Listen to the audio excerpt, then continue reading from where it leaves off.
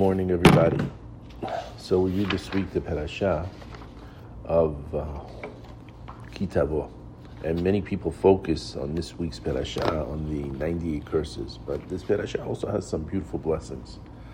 My dad, Alav Hashem, would often quote based on this parasha tremendous lessons in life, and some of them may be a little on the miraculous, some of them on the practical. We have a pasuk that tells us in this week's parasha, Yitzav Adonai itecha et haberacha. Hashem will ordain upon you His blessing, the blessing, Ba'ah samecha, in your storehouses, B'chol mishlach yadecha, wherever you send your hand, Uberachecha ba'aretz asher Adonai lecha noten lach. So the interesting word that we have here is Hashem will send His blessings to you in your storehouses. The Gemara, based on this verse, tells us something very interesting. Ve'amar Rabbi Yitzchak, en haberacha metzuya, ela bedavar hasamui min ha'ayin. Rabbi Yitzchak says, a blessing is found only in an object that is hidden from the eye. In a similar way, we have Tana de Rabbi Ishmael en haberacha metzuya, ela bedavar she'en ha'ayin sholetet bo. We have Rabbi Ishmael, he says, based again on the same pasuk, that a blessing is found only in an object that is not exposed to the eye. So the storehouse is something that's hidden. You're putting the beracha within the storehouse. Furthermore, we have that a person should make sure that when he does have to do his inventory, my dad used to tell us, don't count the money in your wallet, because if you don't count, then Hashem could make a hidden miracle, add more money. You don't know. When you don't count the inventory, Hashem can make a hidden miracle. Hidden miracle is much easier because a revealed miracle, takes a tremendous level. But a hidden miracle, we don't see it. And what's this idea of a hidden miracle versus a revealed miracle? I think that when we have a revealed miracle, then it's hard to deny, even though we see that people can deny when they see a revealed miracle. But when the miracle is hidden, it's much easier to deny. And therefore, we keep the balance of 50-50 in the world, where people have a freedom of choice. So as long as the miracle is somewhat hidden, there's more freedom of choice. So my dad used to tell us, when you don't count, when you leave it to Hashem, Hashem could increase. It could be a hidden miracle. But let's go further than that, because he would also explain to us based on this Gemara the same thing. Now, there are times that you have to count. You have to do your inventory. You have to know how much you made in order to give you maaser. You have to know how much you made in order to know what you have to set aside. So the rabbis teach, Tanu Rabbanan, someone who comes to measure produce in the granary, he says, a beracha before. He says, may it be your will, Hashem Elokeinu, that you send us a blessing on the works of our hands. After the person begins to measure, he says another blessing. It says, blessed is he who sends a blessing upon this pile. Now it's interesting that when we have a custom that whenever we compliment somebody, we should always add to the compliment 2 blessings. When we acknowledge something, we should add 2 blessings to what we're acknowledging. You have such beautiful children, Baruch Hashem, Ken Yirbu. You have such beautiful children, bless Hashem, Hashem should bless them, and they should increase. They should increase, they should do well. Just adding the blessings, because we have to be very afraid that the Gemara and Ta'anit is explaining to us that when we have a blessing that's hidden, there we could have the blessing, but when it's exposed, there's a problem.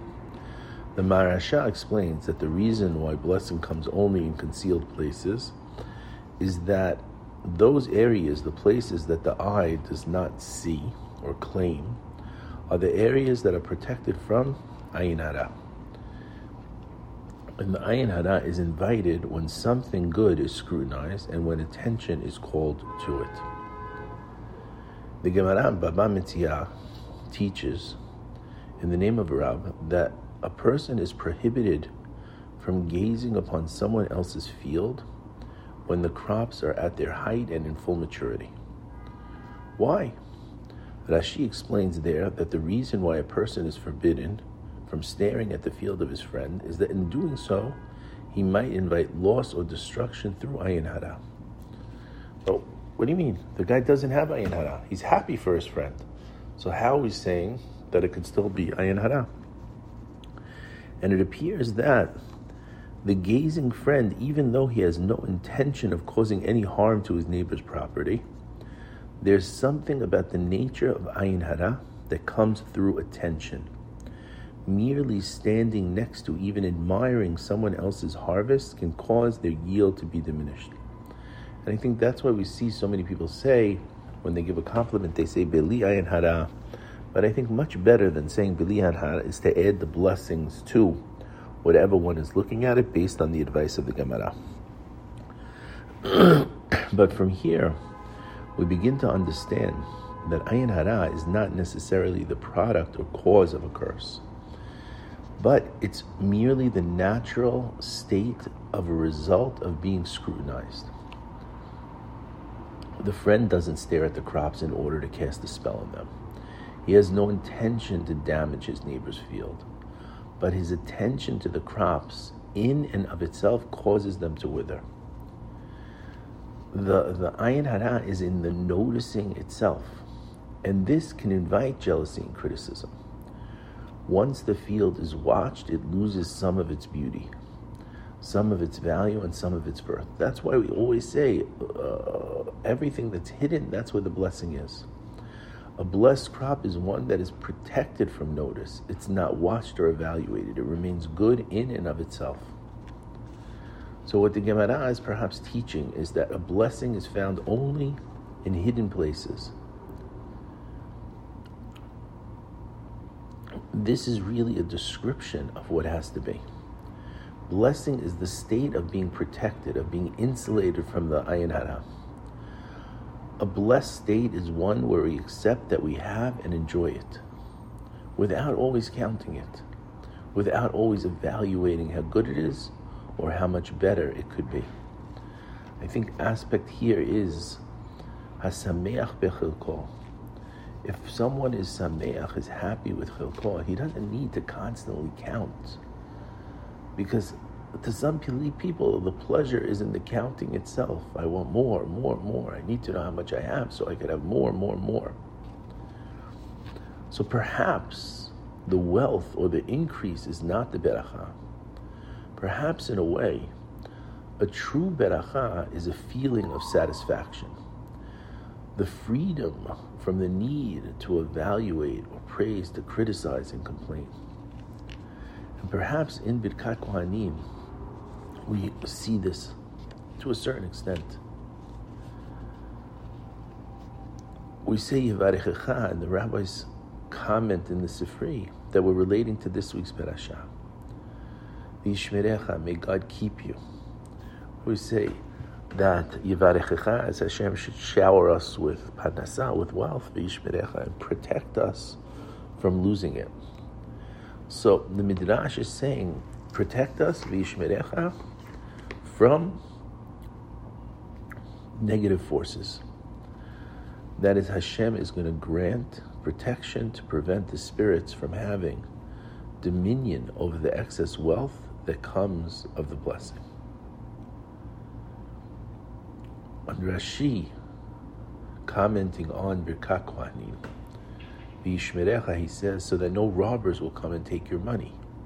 For one who gives a gift to a servant can't protect it. He says, but Hashem is both the giver and the protector. So according to Rashi, what makes a divine blessing uniquely valuable is that you could trust it. If Hashem gives you something, you could rely on it to remain in your possession. If the gift is yours when you fall asleep, you can trust it's going to be yours when you wake up. more than the quantity of what you receive, the true blessing lies. It really lies in not having to constantly check on it. It doesn't require you to be guarding and monitoring and worrying about it. A true blessing is something that stays with you. We could also look at another explanation on this idea of the blessing. If we see the Akedat Yitzchak, and now we mention that Rav Arama, when he writes a Sefer, he's writing it to the people in Spain during the 15th century when things were very, very difficult with them. And he's trying to show them that everything is not in the physical, that we have to focus in our lives on the spiritual.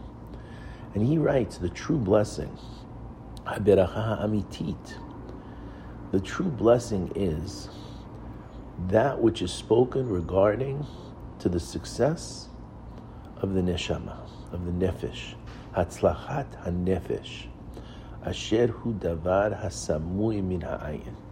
The soul is that which is hidden from the eye. This is the blessing intended by what we see in Tehillim, that Hashem is going to give us grace and bless us. So according to the Akedat Yitzchak, the reason why Hashem's blessing devolves only on what is hidden is because he's saying that it's on the soul, it's on the spiritual side of a person. But let's continue with one more explanation based on Rav Eliyahu Dessler, who was Rabbi Abitan's rabbi in Panovich. So I have the privilege of saying that I'm a student of Rav Dessler. Rav Dessler explains that to most people, nature is a system that Hashem set up when he created the world, which everything follows the laws of cause and effect.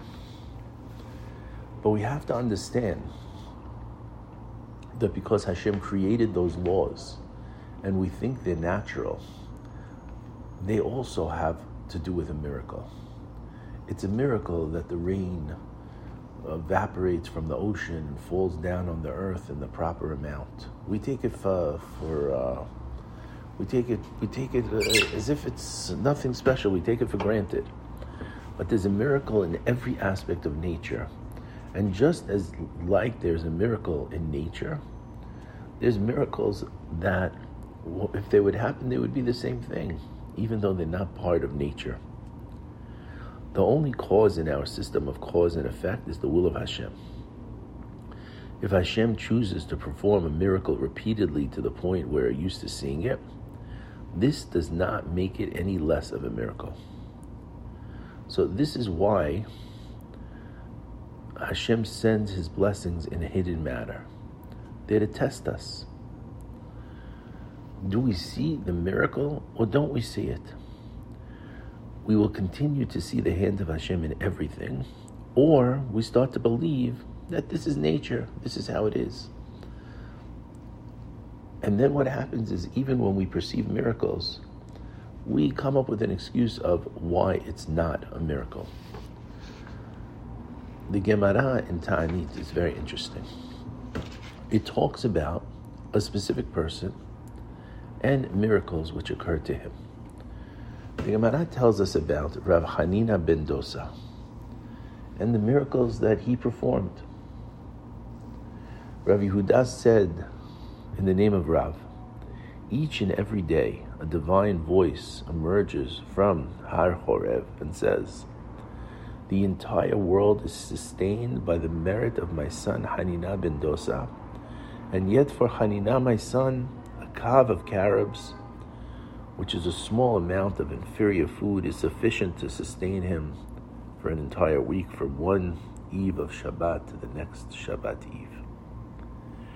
And I think part of this has to do with being Sameach B'Chilko.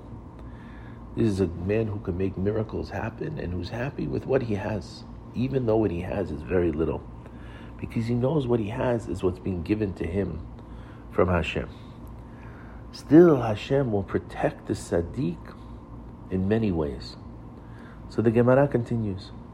The wife of Rav Hanina ben Dosa would heat the oven every Shabbat, and she would make a lot of smoke because she was embarrassed and she wanted it to look like she was baking.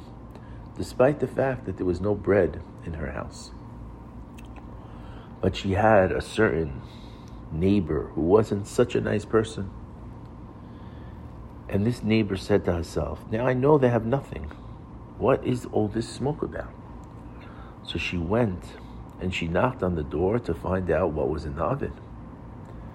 The wife of Rav Hanina ben Dosa was very embarrassed.